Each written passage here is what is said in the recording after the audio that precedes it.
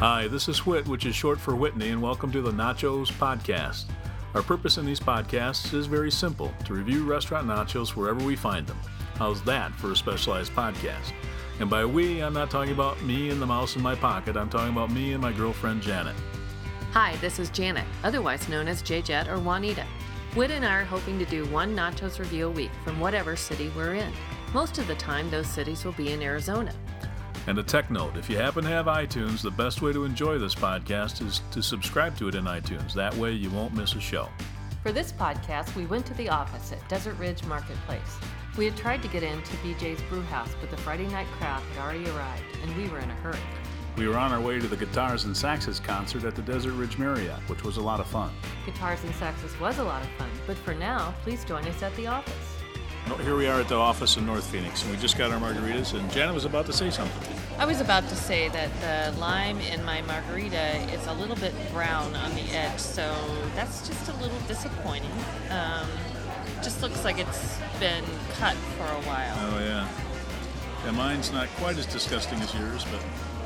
So anyway, this is like a sports bar atmosphere, beamed roofs, truss beamed roofs, and lots of TVs, and lots of noise, and picnic table type stalls, and we kind of came here on a lark. We were going somewhere else, but they were too busy, and we got a concert to go to, so we're kind of in a rush. Thanks. Your nachos will be out shortly. Thank you. Yep. Not a great margarita. Not a whole lot of flavor, and yeah, it's just kind of not great. That's a pretty good description of it. It's flavored water. I taste the salt more than I taste anything else, including the mix, which is weird. Yeah.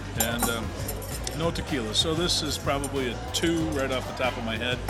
And I think 1 is down in the disgusting range, but it's not quite disgusting. It's refreshing, but it's not a good margarita. Yeah, I think it's only refreshing though because it's ice and yeah. Yeah, I think that's right. I'm hot and thirsty and tastes like weak-ass lemonade. Mm-hmm. So, if that. So not much flavor at all. No. Anything else you want to say about the venue or the atmosphere? Nice big screen TVs. I think it's supposed to be more of kind of a sport bar atmosphere, right? That's what I said. Yeah, sports bar. Oh, I'm sorry. No. Just backing me up. Yeah, the booths are nice. They're big, pine, big, comfortable. Big, yeah. So that's nice. Yeah, hopefully the nachos will be good.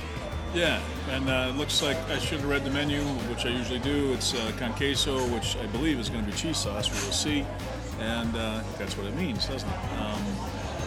I forgot what else it said. So I guess we'll take a picture and describe them when we get them.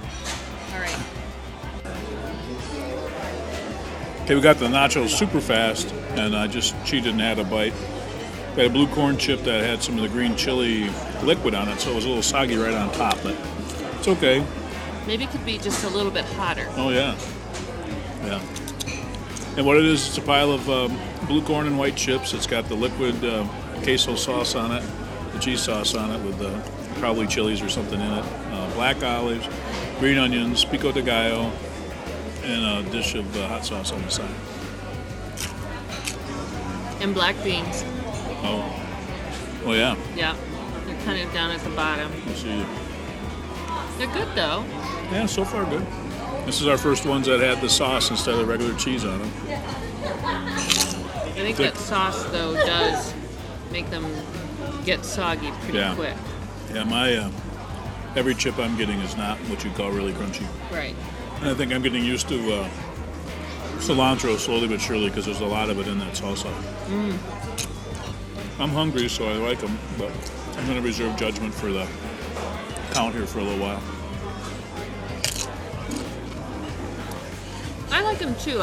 They're different, so I think it's a different kind of comparison. Yeah, but this counts too. I think every nacho we run into is going to have a place in our podcast world. So. Right. But I know they're better, unfortunately, than the Yard House. All right, we're almost done with them. I'm gonna record my impressions now because we are going to a concert, and just to help me remember, we're going to probably pick some music from the concert to go at the end of this podcast, because that would be fun.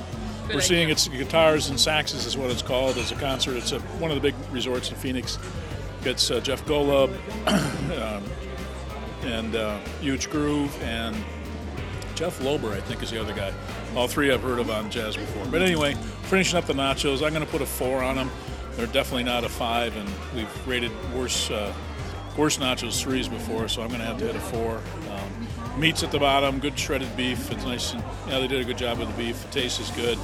The cheese sauce is good, and chips. If the chips were not quite so stale or kind of chewy, then they'd probably be rated higher. But it's a 4 for me. I'd probably say a 4 too. A 4 also.